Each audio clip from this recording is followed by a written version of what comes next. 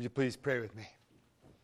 Lord, we're grateful for this day and grateful for this season of the year where we can be reminded, because we are so forgetful, that you have come for us and we to take a season of preparation to remember of the great rescue you've given to us in Jesus, but also, Lord, to remind us that you are coming again.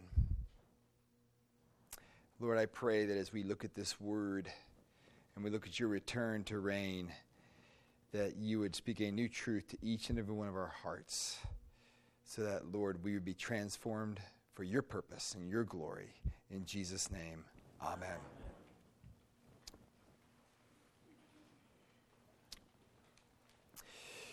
You know, I've discovered over the past couple of years, people are all kinds of filled with great advice, you know.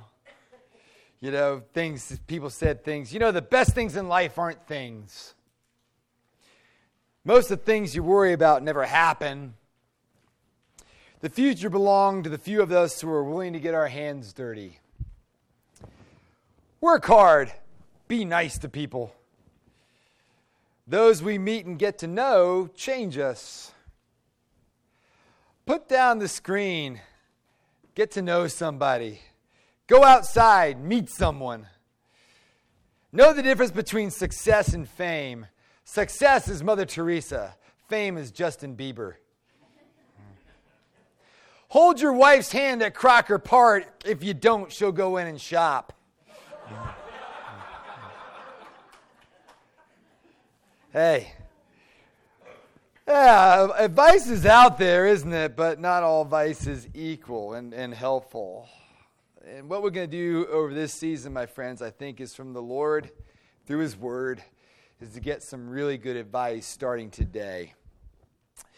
We're in the season of Advent, and from now to December 24th, you'll see a flavor of repentance and preparation throughout our services, not only in the liturgy, but in our readings and what have you. And so this year, in order to assist us with this, we're going to camp in Luke for the whole year, using the lectionary reading. So we're going to cover about 90% of Luke. And so for those of you who go, well, what about the other 10%? We're not going to read. I'm going to say, well, you'll catch that in Matthew and Mark. Because in the Mark readings and the Matthew readings that aren't covered in Luke are covered in the other years of the lectionary. So hang with me. Yeah, I do series preaching. I do whole books preaching. But believe me, in the next 19 years, all right, I'll cover those texts as well. All right? Just hang with me, all right? We're on a journey together. And so we're going to be in Luke's gospel, except for that time in Easter. Because Luke, in his gospel, goes from the resurrection to the ascension. But there's 40 days between the resurrection and the ascension. So what happened? John covers those 40 days. So we'll be in Easter time after Resurrection Sunday in John up until the ascension, where we'll cover Luke. All right? So we're going to, for 46 Sundays, we're going to be in Luke throughout this year. So I encourage you to join me in opening up your Bibles to Luke chapter 21. I had Bob read chapter 1 through 4 first. And we'll do that throughout Advent just to remind us why we're doing this. Luke is a Gentile physician from Antioch, my friends. He wrote this in approximately 62 AD. He was not an eyewitness to the resurrection. He was not one of the original disciples. He was a partner with Paul, who told him all about it, who had met the disciples, who had spoken all about it. And obviously, Luke had interviewed some of the eyewitnesses. And he had a patron named Theophilus, both in Luke and Acts, for he wrote Acts 2. We met Luke originally in our journey through Acts in 2011. Goes by fast, doesn't it? You might remember our journey through Acts. I chose Acts to do Acts that year, a year and a half before we lost our building. And what we learned through the book of Acts is the church is not a building. Okay? We are the church. This just happens to be where we meet on Sundays. And we can meet here, in a shed, anywhere the Lord calls us to. And so the reality is, I like this place. And this is good. We believe the Lord is leading us to purchase it when Anchor is ready. And so you hear about that in the new year. But the reality is that's what Luke taught us through the book of Acts. What's he going to teach us here? You'll find in verse 4, I write these things to you, O most excellent Theophilus, that you may have certainty of the things you have been taught. In other words, that you may know the truth. Luke writes with that agenda throughout, and so we're going to see that theme throughout it, not only that you may know the truth, but there's other themes that Luke wants to get across to the reader, not only in the first century, but today in the 21st century, 2,000 years later. And so the first Sunday of Advent is Hope Sunday. And the greatest hope we have, my friends, is that the world, with all its advice and all its issues and all the things that are wrong with it, are one day going to be made right in our Lord's second coming, his second advent. And that's what Bob read for us in chapter 21. And so in turning to the chapter 21, what we're going to see our Lord do is to talk about his certain return, when he's going to return, and some advice how to live in light of those realities, okay? His certain return, okay? His when he'll return, and 3, advice of how to live in light of that return. Let's look at his certain return. I can imagine he's on the Mount of Olives. This whole section is called the Mount of Olives Discourse. He's teaching his disciples. He's told them some hard truths. He's told them that this temple that they love, that they've worshiped in, is going to be destroyed within their lifetime. That nation will rise against nation. In other words, Rome's going to come and invade. And then he talks about his second coming in this section of Luke. So regarding his first return, I imagine he's looking up at the temple as he's talking, because there's the Mount of Olives and there's the Valley of Kidron, and then there's Mount Zion, which the temple sits on in Jerusalem. And I imagine he's looking up at the temple even beyond with these words. And as he says, verse 25, and there will be signs and sun and moon and stars, and on the earth distress of nations and perplexity, because of the roaring of the seas and of the waves. People fainting with fear and with foreboding of what is coming for the world. For the powers of the heavens will be shaken. And then they will see the Son of Man coming in a cloud with power and great glory. Now when these things begin to take place, straighten up and raise your heads, because your redemption is drawing near. Virtually everything he said in those 3 verses is from the Old Testament. Did you know that? All of it. From Ezekiel to Isaiah 13 to Haggai 2, and particularly Joel 32, 30 and 31, I will show you wonders in the heavens and on the earth, blood and fire and columns of smoke. The sun shall be turned to darkness and the moon to blood before the great and awesome day of the Lord comes. And this is echoed also in Revelation 8 and 2 Peter 3. You see, what Jesus is talking about, right before he comes, there will be signs, unnatural disasters, quakes in the heavens, earthly catastrophes that we've never seen, my friends, we've never observed. Tidal disturbances, chaos, is all part of his return. And this is apocalyptic language, meant to get our attention, because the violent change of the natural order and in human life, and the world will respond with apprehension and great despair. So what does he say there? He says, but you, now when these things, verse 28, now when these things begin to take place, straighten up, raise your heads, your redemption is coming. Because Fox News and MSNBC and CBS, ABC, NBC are going to be going, the world is coming to an end, and we're going to say, our redemption is coming near. Okay? Now, I know some of you guys watch Fox News and MSNBC. You know, I want you to watch the news. Go ahead. We should be informed, but we ground it in the reality of God's word. Because there's all kind of predictors out there, right? People saying, he's coming soon. And yeah, there's more hurricanes than there have been. There have. But there's less earthquakes. Okay? And if earthquakes are a sign, and there's less of them now, I don't think he's coming. All right? I mean, don't get into the predicting.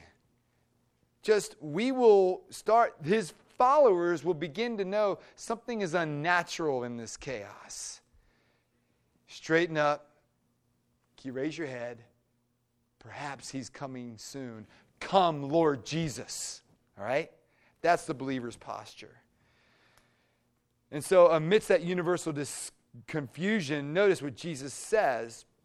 He says that the day his coming, he will come, verse 27, and then they will see the Son of Man coming in a cloud with power and great glory.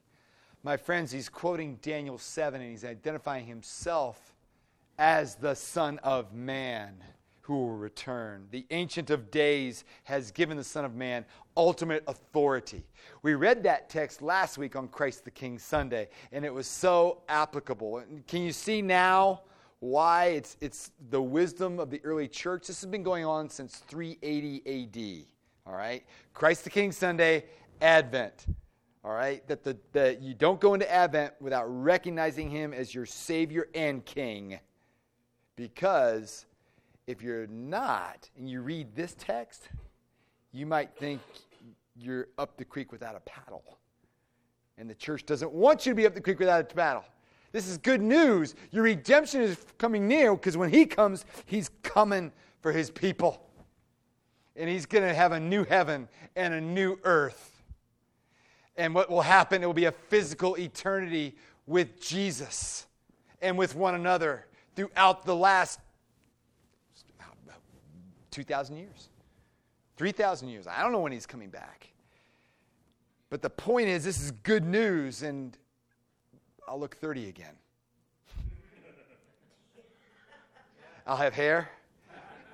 My knee will feel good, and I won't need these things. Okay, and neither will you.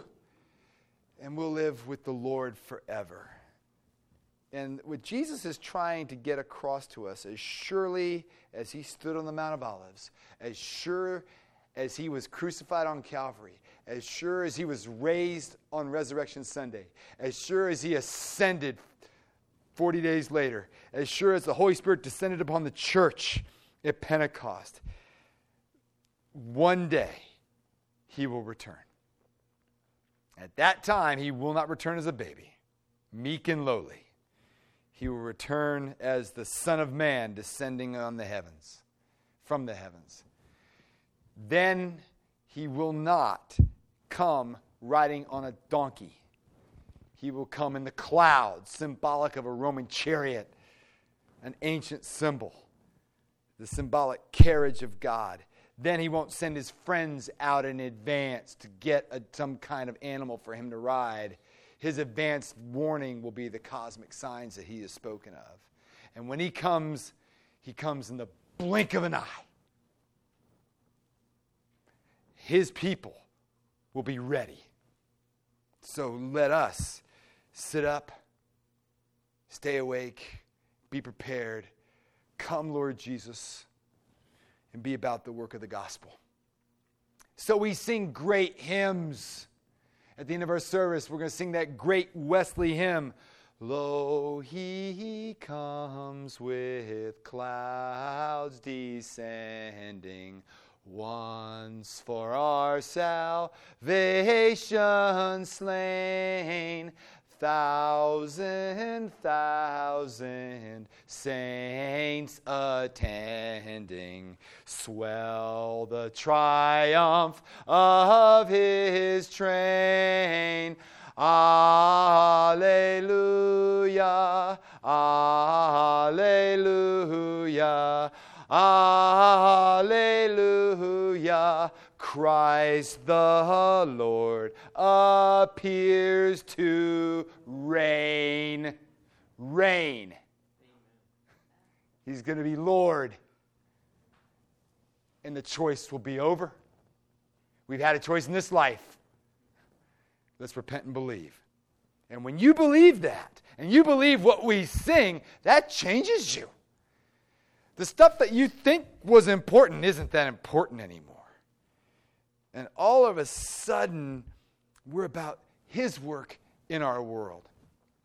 And that's our dream. That's our hope. That will be our reality.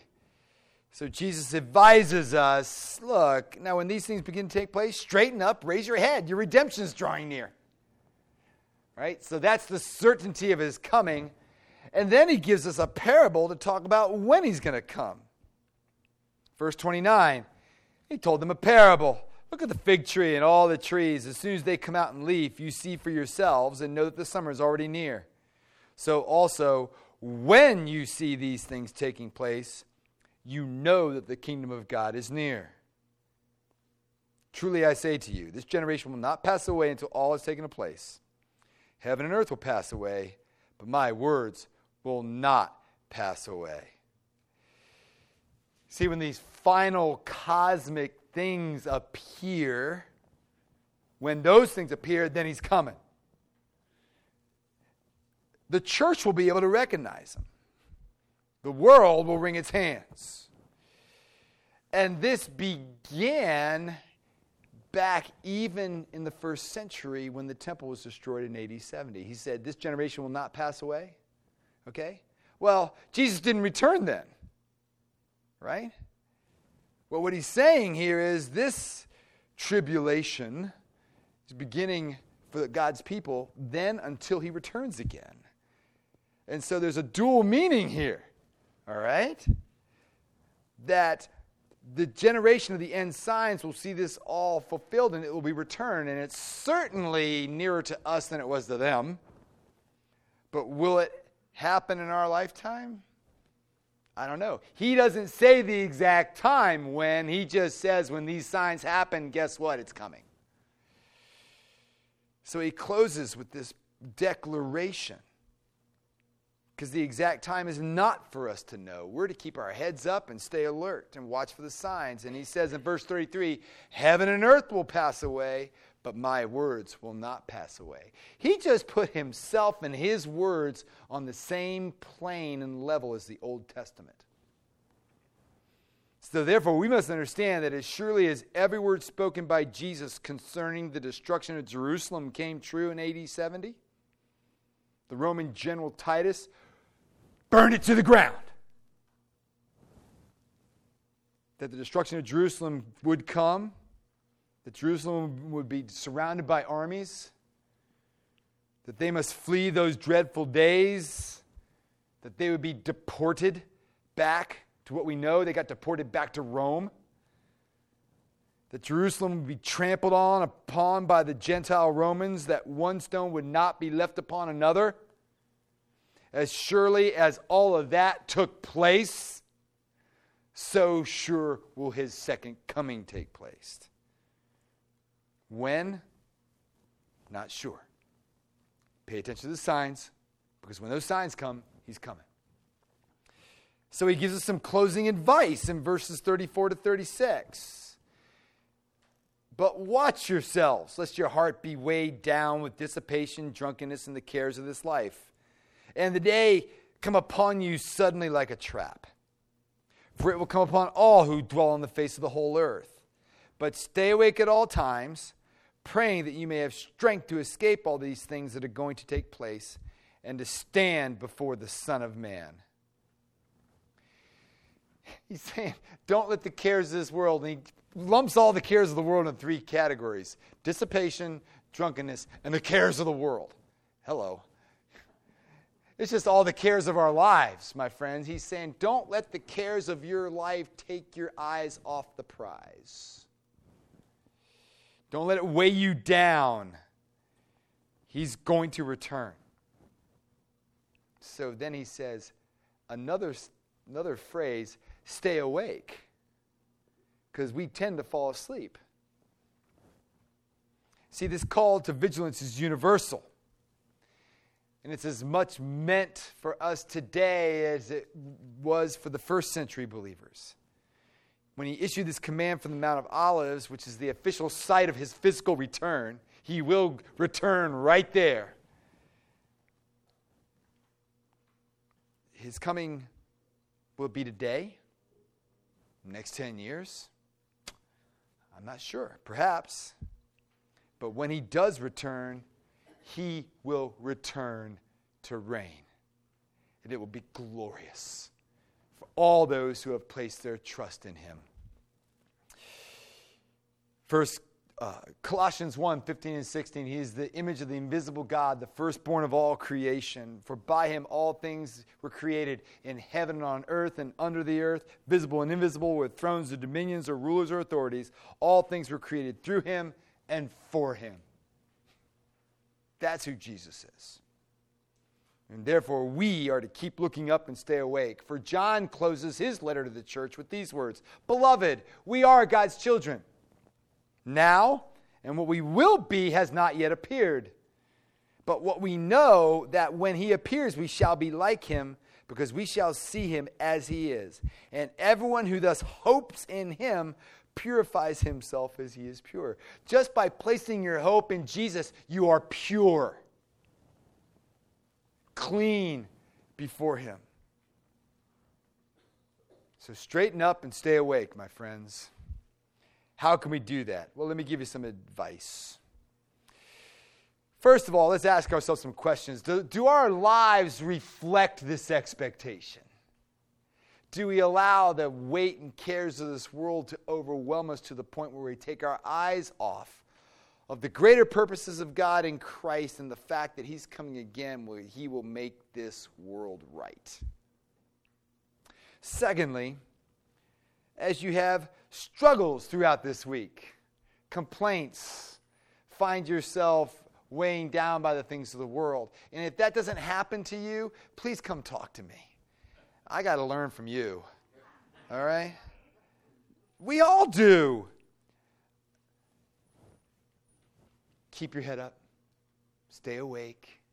The Lord will make it right one day. You're not king. Let Bob cease to rule the world, right? Let Sally cease to rule the world, you know. Let's put Jesus on that throne. That's what we learned last week, right? Let him take it. Third thing is, because there's going to be a new earth, I want you to stop saying to me, I got to knock these items off my bucket list. I hate that phrase. Let me tell you why. It puts people into a consumerism. It puts them into an escapism. For people that love Cleveland so much, there are a bunch of people who aren't here all the time because they're going to here and there and here and there and here and there, and they got to complete their bucket list, they tell me. And I'm like, well, you can see your bucket list in this life. I'm going to see it in the next, in the new earth, and it'll be better than the one you're seeing now. And I'm going to put my effort and my life right here in Avon Lake and Bay and Avon and Sheffield Lake. Now, this isn't against traveling, okay? I do want to go see some things. I want to take Kimmy to Italy and Spain because that's where her family was from. She took me to cloudy England when I graduated from seminary. I put her through a whole week of clouds. It was glorious. I loved it, you know. I need to take her to the sunshine of Italy and the sunshine of Spain to make up for that debacle. You know, I want to see Cheyenne Frontier Days. You know, I've been trying to get my family to go now for a couple years. And they're like, no, I don't want to go, Dad. I'm like, come on, man, it'll be so awesome. You know, yes, I know. But nobody wants to go with me. You know what? I'll see Wyoming in the next life if I have to. Yeah, John will go with me. Can always count on John. But you hear what I'm saying? Live in the present. So many places where I've served, people would say, you know, we're paying you to stay here. We're going to the beach, you know, every weekend. Live in the present. We're called to be a blessing right here.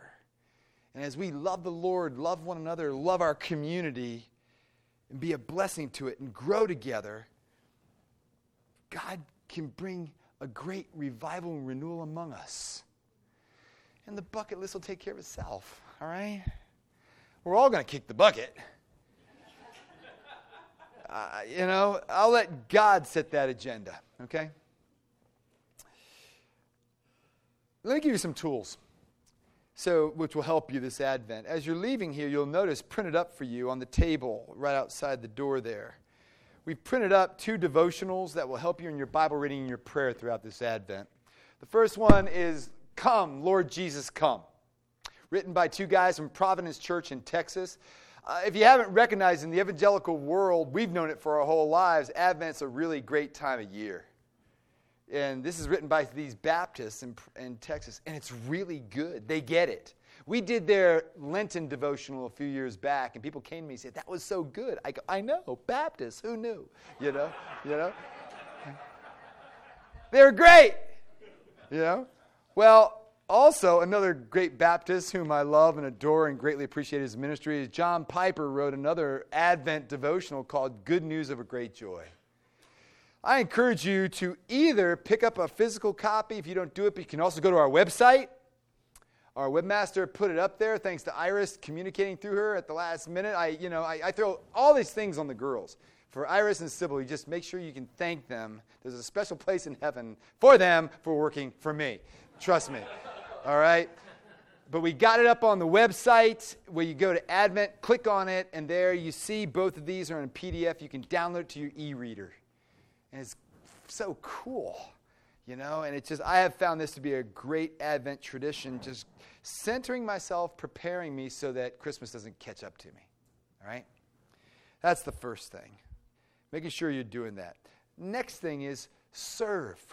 Serve this Advent. Serve with us. Go caroling with us next week after the service. We go to Independence Village. We've got 3 or 4 members who are there. We'd love to have you join us for that venture. Just little things. Ring the bells with us. We're going to do it on Friday. What's the day, Iris? 14th. Friday the 14th. Ring the bells with us. It'll be glorious. We hope you can come do that. Just do simple little acts.